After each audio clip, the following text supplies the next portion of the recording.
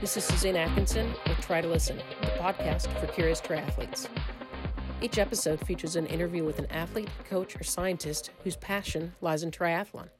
It's my job to uncover their story.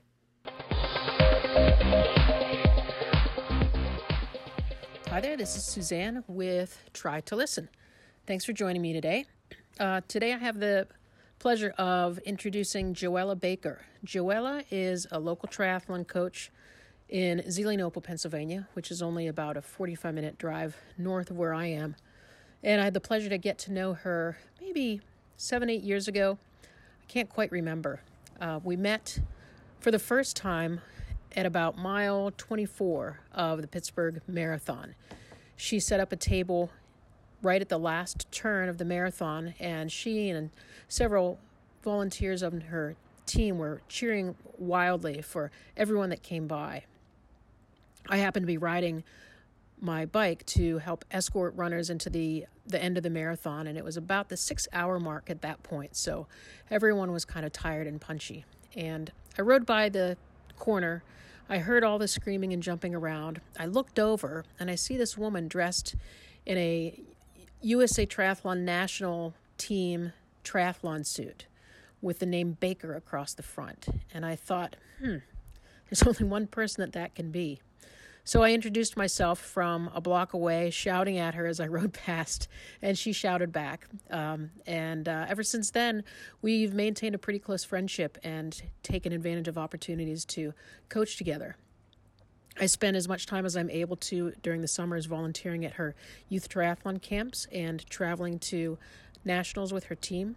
And in turn, I learn a lot about her from organization and managing kids. And of course, I always get new ideas when I watch other coaches work. Joella is a level 2 triathlon coach. She's a certified race director. She hosts an entire race series here in Western Pennsylvania over the summer. She hosts a weekly open water swim event in Lake Arthur, which is quite an accomplishment. There's about 70 to 80 triathletes that show up weekly for that event. Joella has recently won the 2019 Jeff Jewell Spirit of Multisport Award from USA Triathlon, so that's quite an honor as well. In 2001, Joella was diagnosed with lupus. Lupus is an autoimmune disorder that causes symptoms including pain and fatigue, among other things. Joella had been a competitive athlete in college as well as a marathoner, so she had quite a change in her lifestyle at that time. But after her initial round of treatment for lupus, she was able to get herself moving again, and with the help of other friends who helped keep her motivated and accountable, she fought her way back. She did the Pittsburgh Marathon in 2002, only a year after her diagnosis. Since then, she's done an additional 15 marathons, 5 ultramarathons, 18 Ironmans, an Ironman 70.3, and she's represented Team USA at 6 long course triathlon world championships. So I hope you enjoy getting to know Joella as much as I have.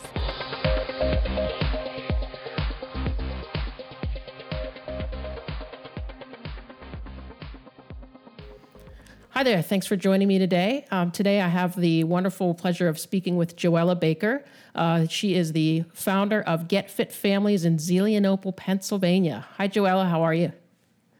Good, Suzanne. How are you today? I'm doing well. I'm really excited to talk to you about all sorts of stuff triathlon, but mostly I think our listeners will be interested in about how the coronavirus pandemic is impacting our triathlon and racing season. What do you think about those topics for our chat? That sounds great. Yeah, we're definitely feeling the impact here in Western Pennsylvania and across the country right now. Yeah. So for anyone who doesn't know Joella, I don't even know where to start with all of her accomplishments, but one of the most impressive ones to me is that she has managed to be a race director in southwestern Pennsylvania for many, many, many years, and she runs quite a number of not only triathlon events, but also local 5Ks, ninja-style races for teens that her son organizes, and a weekly open water swim at a state park near us. So, Joella, what does your current season look like? Actually, right now we have no idea. I wish I could give people answers. Every day I'm getting multiple emails from people asking about cancellations and refunds and, everything you can imagine from a racing standpoint. And right now, I literally cannot give people answers because right now we're waiting till the end of the month, and that's what the state parks right now have everything closed down till April 30th. And then after that, they're going to make a decision about May. Mm-hmm. We just got the announcement this morning that the schools are closed for the rest of the school year, which I think we all knew was probably coming anyways. Yeah, I saw that. And I know that a lot of races are already canceled for May. We have not officially canceled our May event, but I, anticipate that it will be postponed. But our goal is not to cancel, but to postpone our May race. And hopefully by middle of June or beginning of July, we can actually hold that event and then still hold our fall race in September. And we're actually considering holding a race in October now, a triathlon in October up at the park, if we're able to, because we want to offer our local triathlon community the opportunity to race. Yeah. Can you tell me a little bit about what got you started in about setting up your first race? What made you want to do that? And what's given you the passion to continue this for so long with so many events and so many people that are relying on you? Well, I think a lot of people don't realize my background. I got my master's degree at the University of Pittsburgh, and I went for public policy, but I specialized in nonprofit management and environmental policy. So I took classes, one of my classes that I took was how to organize an event, and I actually organized a race down at Brady's Run Park for a nonprofit organization when I was in grad school. Oh, I didn't know that. And that was the first. Yeah, that was the first race that I put on. It was a 4-mile trail run down at Brady's Run Park, and it raised a lot of money for a local organization down there. Yeah, and we ended up holding it for several years, which was really great. Yeah, that's great. Yeah, so from there, I went on to Glade Run Lutheran Services in Zillionople, and I started working at their therapeutic animal and horticulture program there. And we started a 5K there called the Run for the Animals that raised money for that program. And then after working in the program for a few years, I was promoted to Director of Development and did all of their fundraising and events there. And then I started my own company shortly after I left there called Events Plus Management and Consulting, which I still have the company open. I just don't really work under it.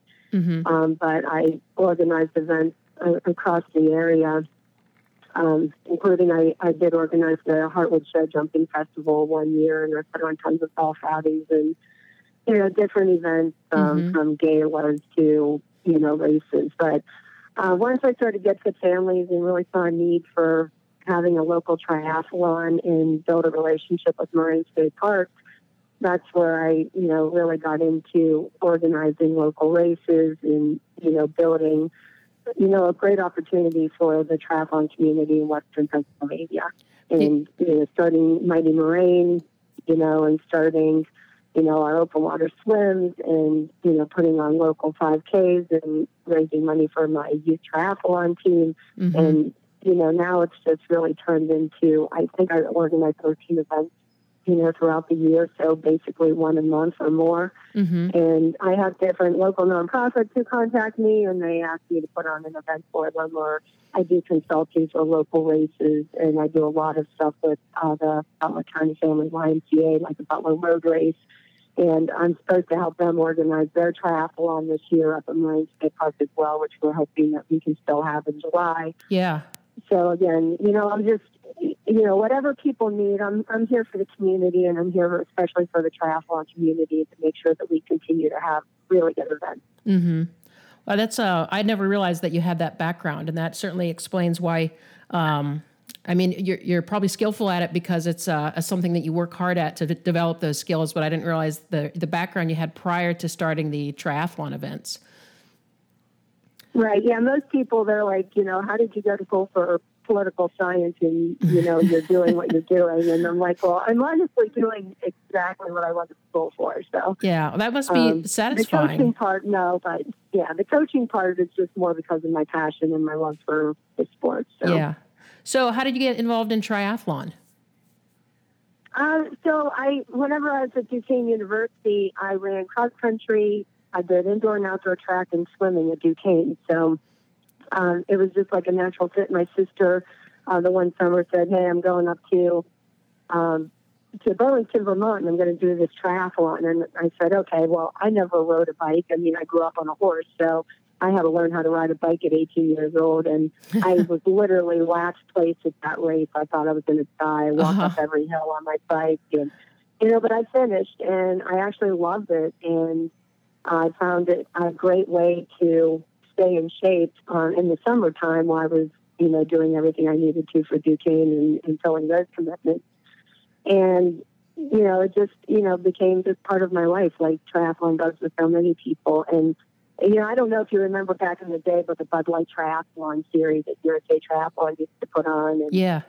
Throughout the country. And I actually went around like the East Coast and did all of those triathlons throughout the summer. So, I've been to Norfolk, Virginia and, Delaware and all over the place, racing, with the Bud Light Triathlon series. And that was a lot of fun just, going around all those races. So, that's pretty much how I got into it, that it was just a way to stay in shape for everything I did at Duquesne. Yeah. I remember distinctly the first time that I met you. It was at the Pittsburgh Marathon, probably mile 25 3/4. You're at a table downtown. It was I remember it was the last right-hand 90-degree turn before the finishing portion of the race, and you were wearing Get Fit Family triathlon uniform. You had all sorts of volunteers at your table. All of you are jumping up and down, screaming, cheering for everybody. And I thought, who is this crazy woman? What is she doing here? And, in retrospect, I just realized that that's kind of your enthusiasm for your athletes and for anyone who's participating is just massive. And I think that's part of why this is such a natural fit for you. You get to do what you were trained for. You get to do something that's your passion, and you get to meet all kinds of people who honestly rely on your events to fulfill their season. Yeah, exactly. And I remember that day very well, too. You were riding around on your bike, and I just kept seeing you go back and forth. And I was like, I just think I'm the same thing. I'm like, well, who's this person who I just keep seeing on this bike? And then finally we had a few minutes to chat, which was great. Mm-hmm. But, you and I both have that same passion, and I think that's why we get along so great. We built such a great relationship in, coaching, mentorship, that, we have the same goals and the same philosophies, and we're in this for our athletes and for every athlete out there. We're not just in this for ourselves. And that's why I think we're so successful in doing as well as we are, with what we do. Yeah. Well, the one thing that I was especially appreciative of, and I didn't really realize it until 2 or 3 years into the events, was the open water swims that you had set up at Moraine State Park. Around that time, I was also wanting to set up some open water swims, but you had a relationship already built with the state park. Can you talk a little bit about that relationship building and what it requires in terms of keeping events running? Definitely. So, obviously I started Mighty Moraine, and everybody, really embraced that race up there. And I started to build a relationship with Jake Weiland, who at the time was our head park ranger up at Moraine State Park. He's now actually the park ranger down at Point Park down in Pittsburgh.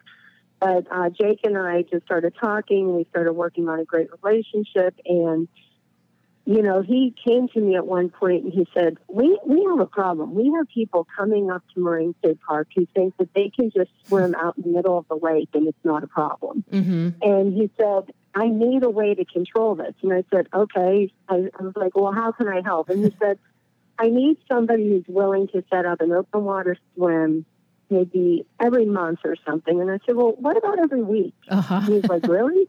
And I was like, yeah. I said, why don't we just pick a day and every week we'll set up an open water swim, and, we can, I'll charge people, I'll donate money, from the swim back to the park. And, we'll use it to, beautify the park or whatever you guys need. So, he loved the idea, and that's really how it started. And I know that they've been able to buy supplies for their safety boat. They've been able to, build different things in for their, for the park and for Porter's Cove and stuff that we need in terms of being able to do this safely. And we actually just wrote a grant to Butler County Tourism for $5,000 to actually add a whole sandy beach area down at Porter's Cove, and to have it a no fishing spot so that we have a safer place for the swimmers to enter and exit. It would be over by the pier. So those are the kinds of things that we're now doing. I now work with Brian Flores over at the park, and his wife Linus is an open water swimmer, and she has volunteered and has helped me at multiple open water swims down at Porter's Cove. And that relationship is just continuing, and we just every year we're like, okay, what can we do to make the park better and make it more friendly and open to kayakers and paddleboarders and swimmers. And now, we did this grant. Now we just don't know what's going to happen with the grant, if we're even going to get it awarded. And if we do, if we're going to be able to make those improvements this year, or if it's going to have to wait until next year. So sure. But yeah, it takes a lot. And it's mostly trust. When I went to them, they were like, well, how are you going to do this to make sure people are safe? So I invested in swim buoys. I talked to lifeguards. I talked to volunteers who would kayak. And, I said, this is how I want to do it. I said, USAT requires you have one lifeguard for every 50 people in the water. I said, I don't even know if we'll get 50 people, and now sometimes we have 50, 75, whatever, swimming there. And I said, so this is what USAT requires. I said, if we get a sanction through them, then, they cover the insurance, which is great, but people will have to buy the insurance. So, we went through that whole process, and then they said, well, how are you going to track it? So then that's when I started okay, let's do a sign-in and sign-out sheet. And as people know who have been to my open water swims, if they don't sign out, I'm calling them and saying, are you out of the water, Oh, yeah. I don't think anyone forgets to sign out more than once. Yeah, no, because I always call them, and then they feel really guilty because they're like, I'm so sorry you had to call me. But that's our way of making sure that everybody's safe and out, know. And so I think once we started the show, hey, yeah, we are serious about this. And then they started seeing how many people were showing up and, what it was offering to our community. Then they really bought into it. And then just 3 years ago, I signed a 10-year contract with them for the open water swims in my races. So that was a really big deal for me from a race director standpoint, to know that they trusted in what I was doing so much that they wanted to sign a 10-year contract with me. Yeah, that's fantastic. I remember about the time when you started them, kind of before, or it was right about the time that I met you, or I knew who you were.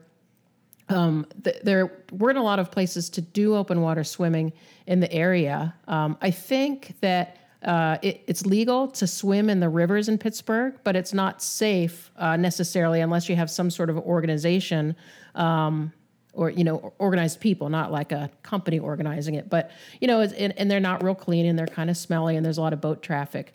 So up at Lake Arthur, they have designated swim areas. I think there's 2 sort of swimming beaches that are roped off, and they're pretty big. But as a triathlete wanting to go and train I think I was training for Alcatraz at that time, it's kind of frustrating to be stuck in this 100-meter long roped-in area. And I remember I would get just on the outside of it so that I wouldn't have to worry about kids running into me. But with the weekly open water swims that are reliable, they happen every single week from early May through September and sometimes October. Except for this year, it's such a valuable resource, and people don't have to worry about finding a place to open water swim. They just have to get themselves there during the open swim time period. Correct. And what a lot of people don't know is the park did consult with me again last year regarding the South Shore. So if you ever go to the South Shore at Moraine, that's the longer of the swim areas.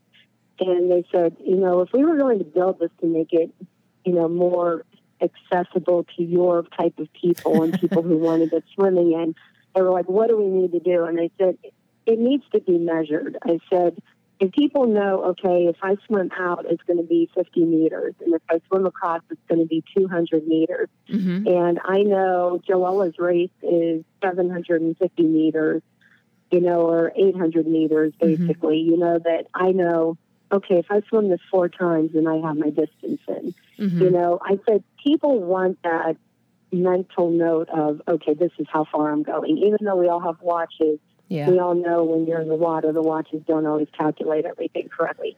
So we talked about that last year, and what they were supposed to do this year, and I don't know if it is going to happen with everything going on, is they're supposed to extend that out to 50 meters, that area, and make it 200 meters long. That's and great. And then what they want to do is actually put in a couple of lane lines at the end so that people who are there for recreation can be in that large area, and then they'll have a couple separate lanes out there that people can just swim in. Oh, that's great. I really love to hear that. I think there might be something similar at Raccoon Creek State Park. Isn't there a swim lane out there? Yeah, I think so, yes. Yeah, I just really like to see that sort of thing supported so that people don't have to be swimming in the middle of Lake Arthur when there's when you're not allowed to do that. I think it's kind of ironic that the whole reason the park approached you is because people were doing something that was illegal. Right. Yeah. Yeah, and you can get a $500 fine. I tell people all the time. And people are always like, well, what if I just went by myself? And I said, listen, you can't. I said, because bad things can happen in open water if you are by yourself. Yeah. But what if I have a kayaker beside me? I said, well, then you have to get a permit. And I guarantee you, if you go to them, they're going to say, we're not going to issue you a permit because we already have these opportunities available to you. Right. So, and they were like, well, what if I just go and do it? I said, then I'm telling you now, do not mention my name, because I'm telling you, if you do and you say that I said it was okay, then I'm going to get into a lot of trouble. So just say, well, Joella said that I might get fined, Yeah. because, you could get in a lot of trouble. So I just want people to know, one, it's not safe. You should never open water swim by yourself. Even if you do have a kayaker beside you, just bad things can happen out in the middle of water without the right people really watching you and a certified lifeguard and things like that. But in addition to that, we have a system set up, and we're doing this for our community. You don't need to go at different times. And I offer weekend swims, and I offer other opportunities for people to go. But I just want people to be safe. I mean, that's the main thing. So. Yeah, I really appreciate it, and I know that the whole Southwestern PA triathlon community appreciates it as well. Yeah, thank you. So I want to talk to you a little bit, or ask you some questions about your youth program. I think this is one of the other amazing things about Joella Baker is the size of the youth program, and I have some of my own thoughts about some reasons why it might be successful, but can you tell me a little bit about what Get Fit Families is, how it started, and how your youth program developed? Yeah, so I really started, it was back when my son was born, and he was about 4 or 5 years old, and I was, taking him to preschool, and I was sitting on the board for the preschool, of course, and sitting around talking to a bunch of moms. And one of the common themes with a lot of these moms was that they were nervous about going to a gym. They didn't feel comfortable. They felt out of place. And this was before the YMCA in our area was open. And I was like, why are these women so nervous about this, going out and trying to exercise?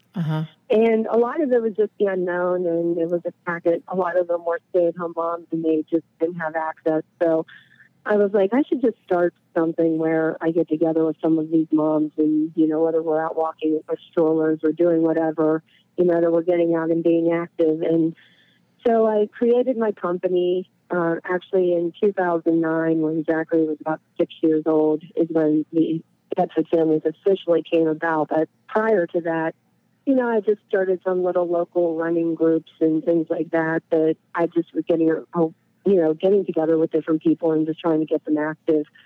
And when Zachary was 5, so in 2008, he did his first triathlon at the Zoe Noble Community Park. And he just had so much fun and just loved it so much. so later that summer, I just got a few kids together at Zoe Park and did like a little mini camp for triathlon, just kind of teaching young kids basic skills about triathlon.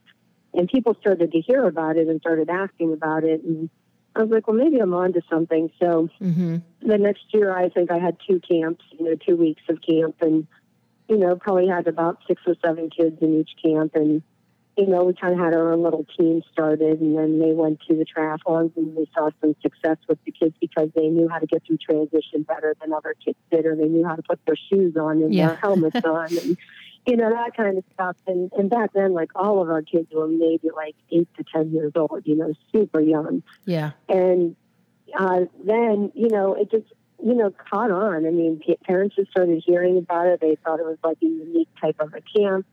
And it turned into being like a week long, or not a week long, but the entire summer. Like, I ended up having, I think, like 5 or 6 weeks of camp that I started having, and getting anywhere from 24 to 30 kids at the camps. And my cross-country camp would have 50 to 60 people at it. And, tied it in with St. Gregory's cross-country and, getting more of the diocesan schools involved with that. And then, of course, more triathlon kids came from there.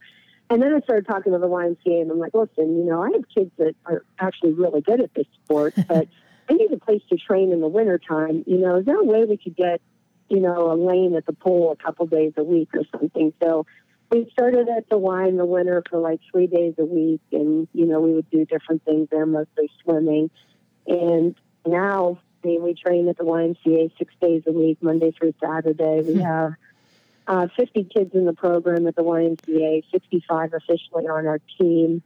We've been second in the nation at nationals the last 2 years, and our elite team was 6th in the nation last year. And we have national champions on our team, and kids qualifying for worlds, and competing across the world. And it's just crazy. Like, if anybody would have told me when Zach was 5 that this is what I'd be doing as my full-time job, I was like, no, you're crazy. This would never take off. But it has. Yeah, it's fun. Yeah. I have really enjoyed being able to volunteer at during some of your summer camps and traveling with the team.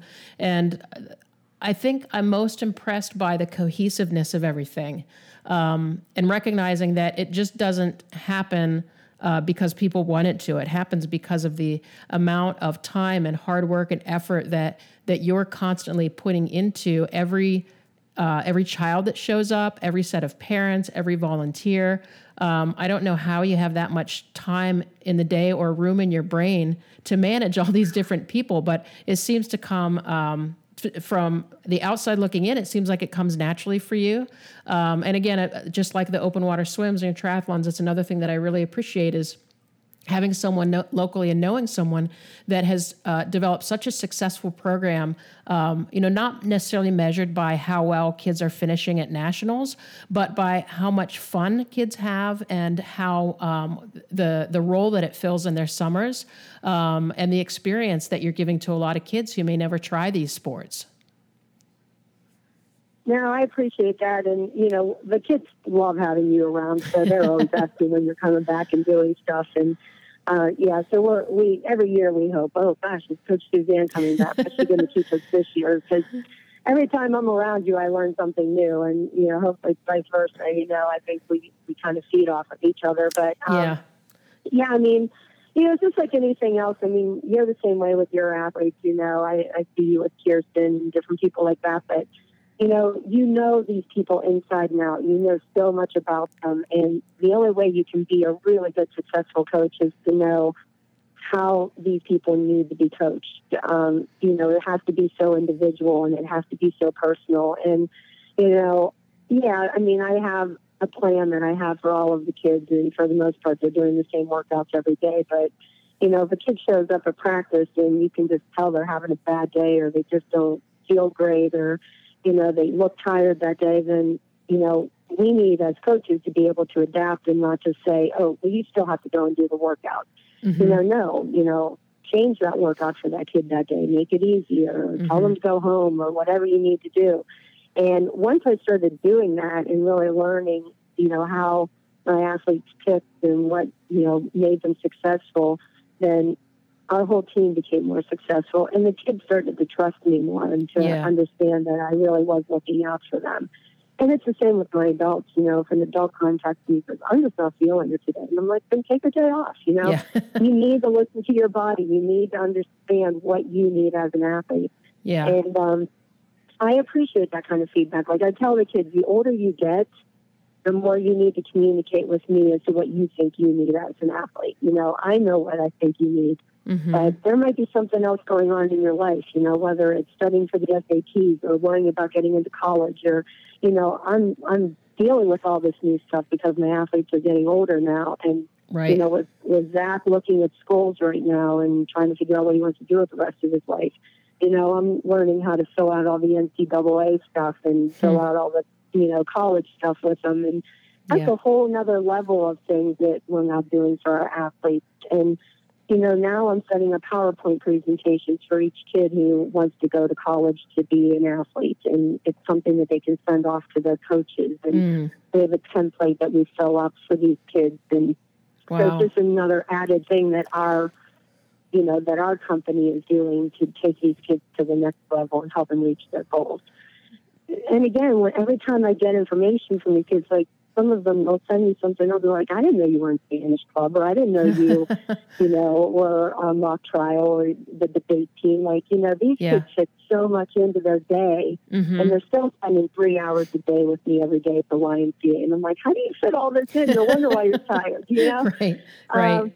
Yeah, so, I mean, it's crazy. And, Zach, what he's doing when forming his own events and volunteering for the community and donating money back, other kids on the team are seeing this and they're stepping up and they're volunteering and doing stuff for their community or the church. And, that's what it's all about. It's not just about triathlon. It's about being just great people and, giving back and doing more, with your life and just going to school every day. Yeah, I love to hear stories like that, and I can see that in the years that I've known your kids and known your son. I mean, the fact that you're so passionate about what you do and you're good at what you do, it just has this trickle down effect with everybody, with the parents and with the kids. When I'm hanging out at the at nationals or with your team and there's parents there, the feeling that I get from the parents about how much they appreciate the program and how much trust they have in you, they're 100% relaxed having you watch their kids for a huge part of their summer. And again, those are relationship building skills that are extremely valuable. No, I agree. And, and the coaches that I bring in to help, whether it's you or, Mitch was, working with us and Jen and, all these other coaches, Lee, these people, I bring in people who replicate what I do and, and they have to have the same passion. And I truly believe in bringing, other coaches in. And I have a lot of parent coaches, like Nat Sowers has really taken on our strength training this year. And Michelle Varlata, who is the preschool teacher, so having her work with our younger kids. And Lee Hutman, who we brought in this year, she's a pediatric physical therapist, so having her there. And Jen West has a background in nursing. So we're bringing these people in who have knowledge outside of what I have knowledge in. Yeah. So they can help in a lot of different ways with the kids. Plus, they have kids in the program, so they have a vested interest in seeing everything, succeed and all of that. But, these coaches have been phenomenal, this new group that I've coming in. And, we're building such a strong program, and we have 6-year-olds in our program this year who are just doing phenomenal. These 2 little twins, and they're so cute. And, I love the little ones. And they're hoping to do nationals this year, and they've been training really hard and doing a great job. And, just seeing those young kids still coming into the program, when Zach started this when he was 6 years old. Yeah. And now I have these new 6-year-olds in here, and that's great. It's really wonderful. Yeah. So you're, the model that you've developed, I don't even know if it's fair to call it a model. It just has sort of organically grown into something that works for you guys. Is this something that is similar to what other youth programs are doing around the country with coaches that you've met, or is everyone unique? I think everyone's unique. I mean, there's some of the programs out there. I mean, we're all doing amazing things. I respect the other coaches throughout the country so much for what they're doing. You have, Z3, Endorphin, all these really, really big teams across the country, Multi-Sport Explosion. I mean, and the athletes that they're working with are just amazing. And the high level of all of these kids across the country is just so impressive. And, it's so different. Like, I don't think most of the coaches see the kids as much as I do. I mean, we are so unique in that we have, and I've had many collegiate coaches contact me and say, how do you have so many kids that are high caliber that you have in such a small area of Western Pennsylvania? Uh-huh. I don't know. Like, I really don't. I don't even know how to answer that. Yeah. Because, you go to Z3 and I think there are like 5 different states, that kids are coming from. And, a lot of coaches do things by Skype, so what's going on right now with all the virtual training, a lot of these coaches have been doing that for so long. For me, this is all new, having to put videos together and having to do Zoom meetings and, FaceTime and all of that. That's not how I coach. I'm a one-on-one, I want to see people. I want to give them high fives and I want to, be able to demonstrate things in front of them and explain things and work on skills. And now I'm learning how to run my business completely different than how I used to. Yeah. And so I'm learning from these other coaches who have been doing it this way, who, once a week, Matt Valio, I know they do once a week Skype, bike workouts and things like that, which is awesome. But, I'm trying to learn how to do that kind of stuff now. Yeah. And, again, everybody has their own way of doing things and their own way of connecting with their athletes. And we're all successful at it, but it doesn't mean that there's a model that's going to work for everyone. Sure. That makes a lot of sense. I want to shift gears here as we sort of wind down the interview and talk as much as you're comfortable about yourself and some of the personal challenges you have in terms of your autoimmune medical conditions and how has that impacted you as an athlete and as a coach, and any advice that you have for other people with any kind of medical condition, whether it's autoimmune or arthritis or anything really. So let me just break it down a little bit. Is it okay if we talk a little bit about your lupus?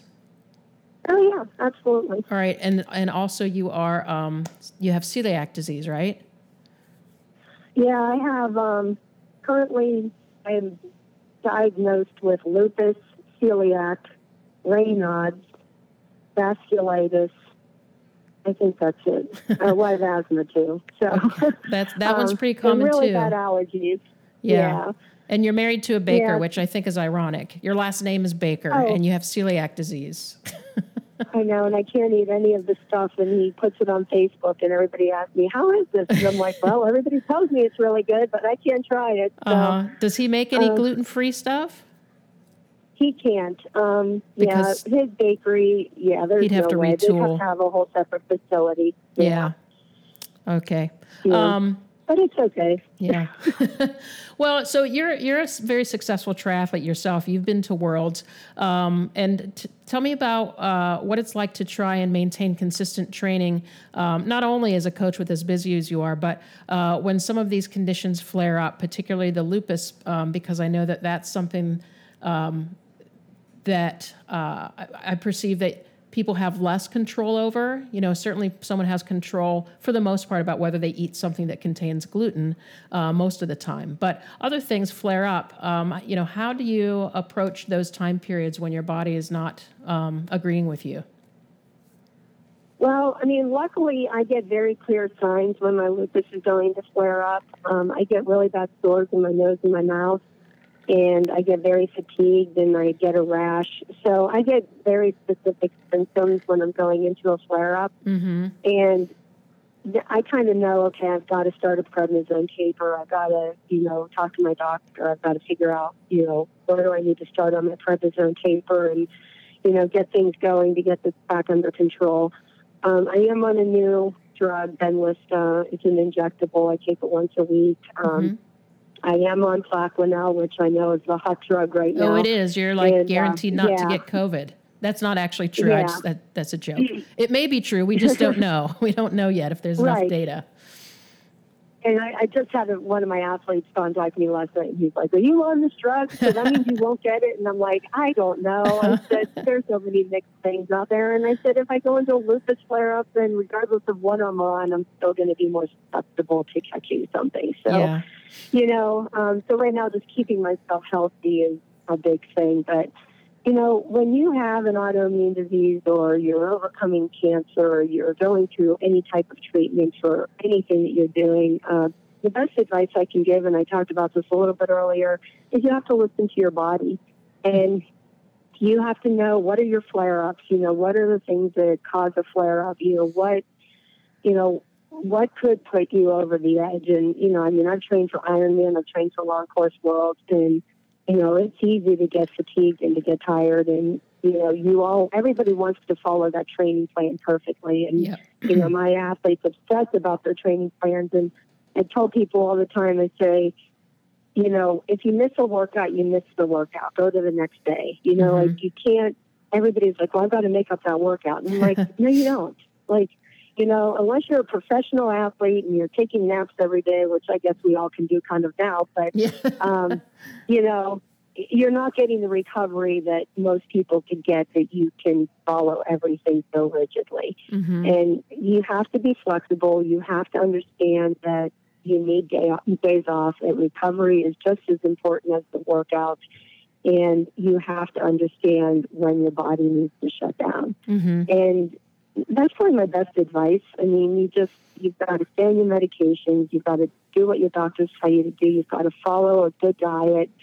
You have to drink a lot of water, and you have to do everything as well as you possibly can to make sure that you stay as healthy as you can. And that's really all you can do. There's no magic formula.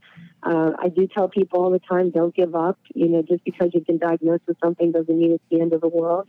You've just got to figure out how to make it work for you. Yeah. And so many people, it's easy to get stuck in the woe is me and feel sorry for yourself and get depressed. And I went through all of that when I was first diagnosed with lupus. I was training for the Las Vegas Marathon at the time, and I stood up out of bed and fell to the ground. I mean, I couldn't even stand up. Mm-hmm. And, it took me, they wouldn't let me do anything for about 9 months. And finally I was like, I've got to go out and try to run. And I couldn't even run a mile. Yeah. So to go from training for a marathon to not being able to run a mile was hard. Yeah. And it took a lot of friends and a lot of people to get me out of bed in the morning, make sure I got outside, make sure I got moving. And when you wake up in the morning, and I've actually done a couple videos since this all started, the first thing you should do when you get out of bed in the morning is just do something to get yourself moving, whether you go out for a 15-minute walk, or you take the dog for a walk, or you do a stretching routine or a small strength workout, or whatever it is. Do something to wake your body up. Don't just sit down at your computer or have the kids sit down and start doing schoolwork. It's going to help your mind. It's going to help your body. And, I just really, really recommend that everybody do something. I've been waking up and meeting a couple of people that, we've all been kind of together since it's all started.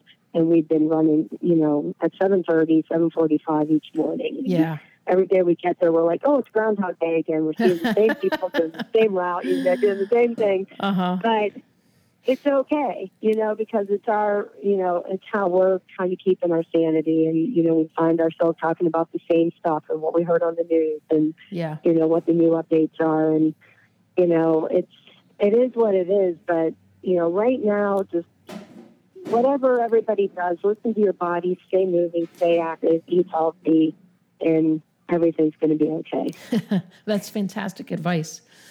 I chuckled a little bit when you mentioned Groundhog's Day, because every single time I drive through Zelienople, which is where your program is based out of, I think of the movie Groundhog's Day and Punxsutawney. So if anyone is listening to this podcast, in order to appreciate how small the area is that Joella's based her her training group out of and how impressive it is she has this many kids. Just think of that movie Groundhog's Day and that little tiny town of Punxsutawney. It's not too far away from either of us, but it's just really impressive that the kind of the magnetism that your program has for these kids. I always like to get some favorite workouts from the people that I interview. I think that if someone comes away and says, "Oh, Joella Baker's favorite track workout is XYZ," people really enjoy going out and adding some of those things. So could you give me like a favorite swim, a favorite bike, and a favorite run? It wouldn't have to be a whole workout. It could just be like a set, something that's interesting and challenging. Yeah. Well, one of my favorites is, it's my brick workout. I do this really fun brick workout where you start off usually on the bike and you get warmed up, and then you do you might do 2 or 3 miles on the bike, and then you get off and you run a mile at just a moderate pace. And then the next bike that you do could be 2 miles. You're going to 2 miles hard, and then you get off and run another mile at your 5K pace. And then you bike another 2 miles hard, and then you run another mile. And depending on, the distance, like if you're training for an Ironman, I might have you do, 5 mile intervals on the bike and, maybe 2 mile interval on the run and do a longer set. But it's just really fun. The kids love it because it keeps them, keeps them moving, entertained because they're constantly doing something different. But I've found that my adults have really liked it. And our YMCA actually allowed me to develop a winter class. So on Wednesday nights at 6 o'clock, we have our brick workout, and we get on the cycling bikes at the YMCA, and we ride for so long, and then we go out to the indoor track, and we run for so long, and sometimes we add steps into it, and, all kinds of cool stuff. But you just go back and forth, and it's almost like a HIIT workout, like high-intensity workout, because your heart rate's just so up, and you're just constantly moving, and it's an hour and a half long. Yeah. So the whole workout and you can do any combination, and that's the fun part of it. You can mix it up every week and change the distances on the bike and the run, and again, it's just a lot of fun. It's kind of like making pancakes for the family, and everyone gets to add their own toppings. You can just mix and match different, stairs, track, run, different distances. Right. Yeah. So that's probably one of my favorites. And now it's just everybody knows Wednesday's Brick Day. You know, so it just has become that way across the line for my adults, for my kids. And, every week we just mix it up and make it a little bit different. And sometimes, like, some of my athletes will be like, "Oh, you know what? I found this really great road, so it's a little bit longer. So I went a little bit longer on the bike." And I'm like, "That's fine. Whatever works for you. Just as long as it's fun and it's engaging and you're getting your heart rate up and getting a good workout in." And for an hour and a half for kids and adults, that's a great endurance workout too. Yeah, fun. For our older kids. And then the younger kids will do, maybe 45 minutes of it, which is still a big workout for those kids, for my 10 and unders and 11 and 12-year-olds. And with the younger... And then one of those... What's that? With the younger kids, how far are they doing? What would be typical bike and run distance for the 10 and unders for a brick workout like this? So yesterday, my 10 and unders had to bike a mile and run a quarter mile. Okay. And they did that 4 times through. So then they did like a 2-mile warm up and a 2-mile cool down. And it just ended up being, a really nice day out. So it was like perfect. And I kept getting videos from kids and, emails from parents and stuff. And they completed their workout. Or, that's fun. Some of the kids will send me pictures of them doing their workout. And, so cute. It's really nice to see. So, yeah. All right. So how about go ahead. Yep. A favorite swim? Favorite swim? I really like to do 200 repeats. I just think it's a great distance, especially for endurance athletes. So, I like to do sets where we'll do, 5 200s, and then you'll do, probably like an easier, so like 5 200s maybe on 4 minutes, and then you do a recovery 200 or recovery 100, and then you go into 5 more 200s that are 345. And to me, like, just breaking it up and like doing that build or making it a negative split set is just a really great way to build some power and build some strength. And again, the 200 to me is like, it's just that distance that A 100 sometimes I think for endurance athletes is just a little bit too short, even though you can really build some great speed with it. But the 200 takes some grit to get through. Yeah, it forces them to you get to that. Forces them to go beyond the anaerobic energy systems and tap into the aerobic system. So they have to slow down enough that they're not just using muscle to get through. Right. It takes a lot of pacing. And then by the time you get to that fifth one, especially with my junior elite athletes, because they're swimming at 750. So, if they're now doing a set of 1,000, so 5,200 because you're 1,000, you know that they're kind of doing that little bit of overtraining that they need to have that endurance to get through that 750 swim and get through it really strong. So that's, probably one of my favorite swim workouts. Yeah. Well, that gives me an idea. One of my favorite test sets for endurance athletes is a 10 by 200. Breaking it up into two sets of 5 by 200 with a slightly faster send off is just a slightly more interesting way to do it. So I may adopt that one. Yeah. Perfect. I love it. Okay. So we're left with run, favorite run workout. Or sorry, did we do run? Well, I guess Brick was bike and run. So if you want, that can count for both. But if you have another fun workout you'd like to shout out, go ahead. Yeah, so a really fun bike workout that I like to do because I'm always thinking about what do people need when they're out on the bike. And one of the biggest things, especially for my athletes who are going to nationals or worlds that are not draft legal, is you have to be able to pass somebody efficiently so you don't get a drafting penalty because so many of these races are getting so crowded. So I like to do these sets where you do like a really long warm up of like 15 to 20 minutes. And I like to add in some one-legged drills at the beginning just to kind of activate those muscles and get people warmed up really well. And plus I just think one-legged is a great drill to do. And then following that, you'll go into 10 repeats of 40 seconds. So you're going to do 40 seconds all-out effort and then a 20-second recovery. And you'll do that 10 times through. And then you have like a 10-minute recovery. And then if you feel up to it, like from my older athletes, they can do that set again and then recover. And I just think it's a great way to teach people how to be able to go out and work that 40 seconds hard. Because if you're coming up on somebody, every time you try to pass somebody, there's always going to be that person that you're passing who's going to try to kick it off a little bit. Right. And you try to be like, okay, am I going to drop back? Am I going to pass? And you have to be able to be like, okay, listen, I'm trained for this. I can get by people. So even in my indoor cycling classes, I'm always like, okay, we're going to do some 30-second pickups or 40-second pickups. 15 seconds to pass somebody. So we're kind of overtraining this for you so that you have that time from the time you start behind them till you get past them, that you can hold this for a little bit longer and be able to do those surges. So right. I love that. I love the specificity of that of workout. You're giving it for a very specific reason, which I think helps the athlete visualize that type of race setting so that when they face it in a race, they've done this hundreds of times before. Right. Yep. So that's one of my favorites. And then hill workouts, I've been doing this hill workout forever, but you pick a hill that takes about 45 seconds to a minute to climb. And at the top, you have to do 10 push-ups at the top of the hill.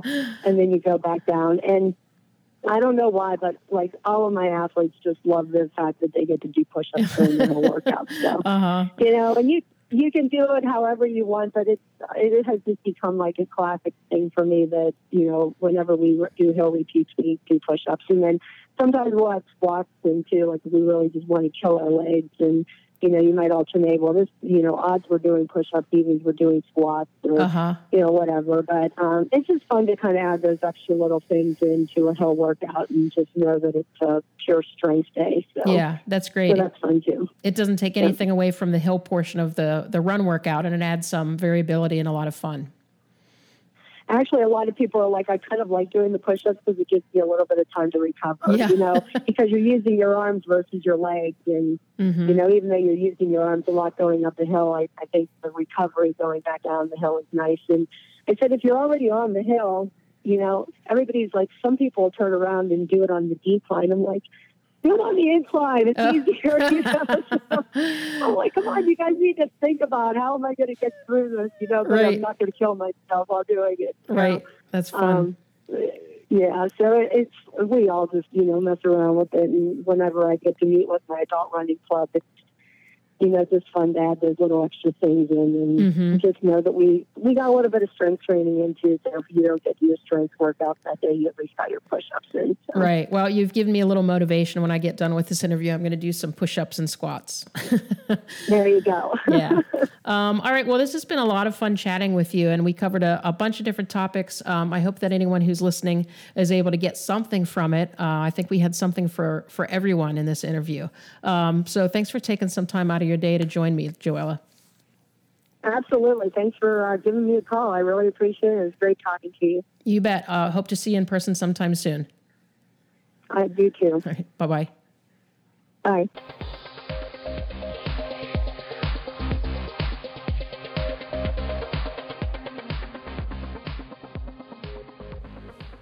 Well, thanks for listening. I hope you really enjoyed that interview with Joella. I really enjoyed doing the interview, preparing for it, and listening to it after the fact to get this episode ready for you guys to listen to as well.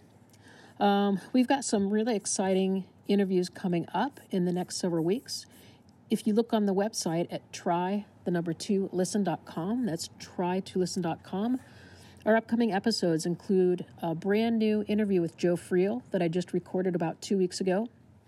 I talk with Pete Jacobs, the Ironman World Championship winner of the men's race in 2012, with some really exciting information on how he's currently managing his training and lifestyle.